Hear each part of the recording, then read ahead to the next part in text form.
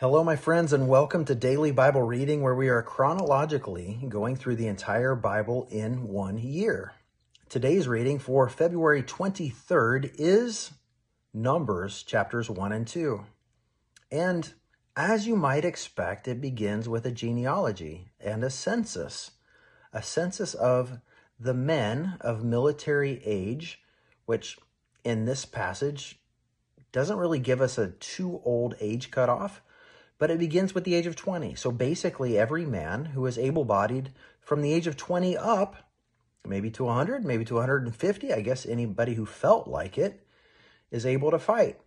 Now, it's a little interesting to me because here in our society, in Western culture, at least in the United States, men are typically allowed to serve for 30 years. You can get in when you're 18, and typically, unless you're super high up in leadership, 30 years and you're out. And so we don't have too many guys in fighting our wars who are over 50, except for, again, generals and admirals and such. I wonder how the Israelite army was different, having some really older, wise men in leadership. And even on the front lines, I wonder if that impacted their ability on the field. Something to consider. But what's really interesting is the organization of these camps around the Levites. And so the 12 tribes were broken into 4 groups. And in the center of the 4 groups, whenever they camped and whenever they marched, the Levites were right in the center, the tribe of Levi. And of course, that's where the priests were. And the Levites were charged with breaking down the tabernacle, the tent of meeting, and putting it back up whenever they rested. And only they were allowed to touch those items that went into the tabernacle.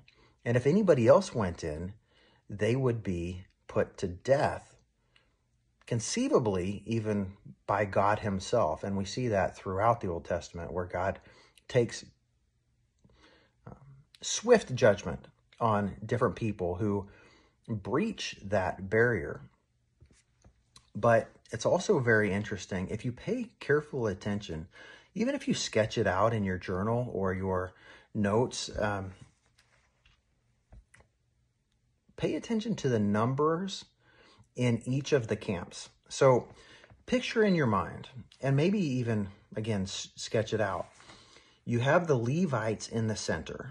There is this group of the Levites that carry the tabernacle. They are always in the center, whether they're camping or whether they're marching. And then to the east side, there were 3 tribes led by the tribe of Judah. And we're told that they had 186,400 men, 20 and older, in this one camp, and they would go to the east.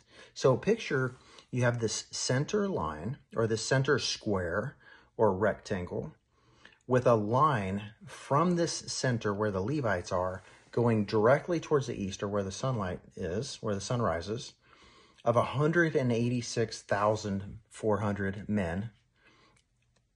However long that takes, maybe it's a mile, maybe it's 2 miles, maybe it's a half a mile, I don't really know.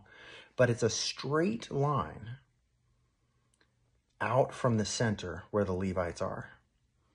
And then on the south side, you have the tribes being led by Reuben.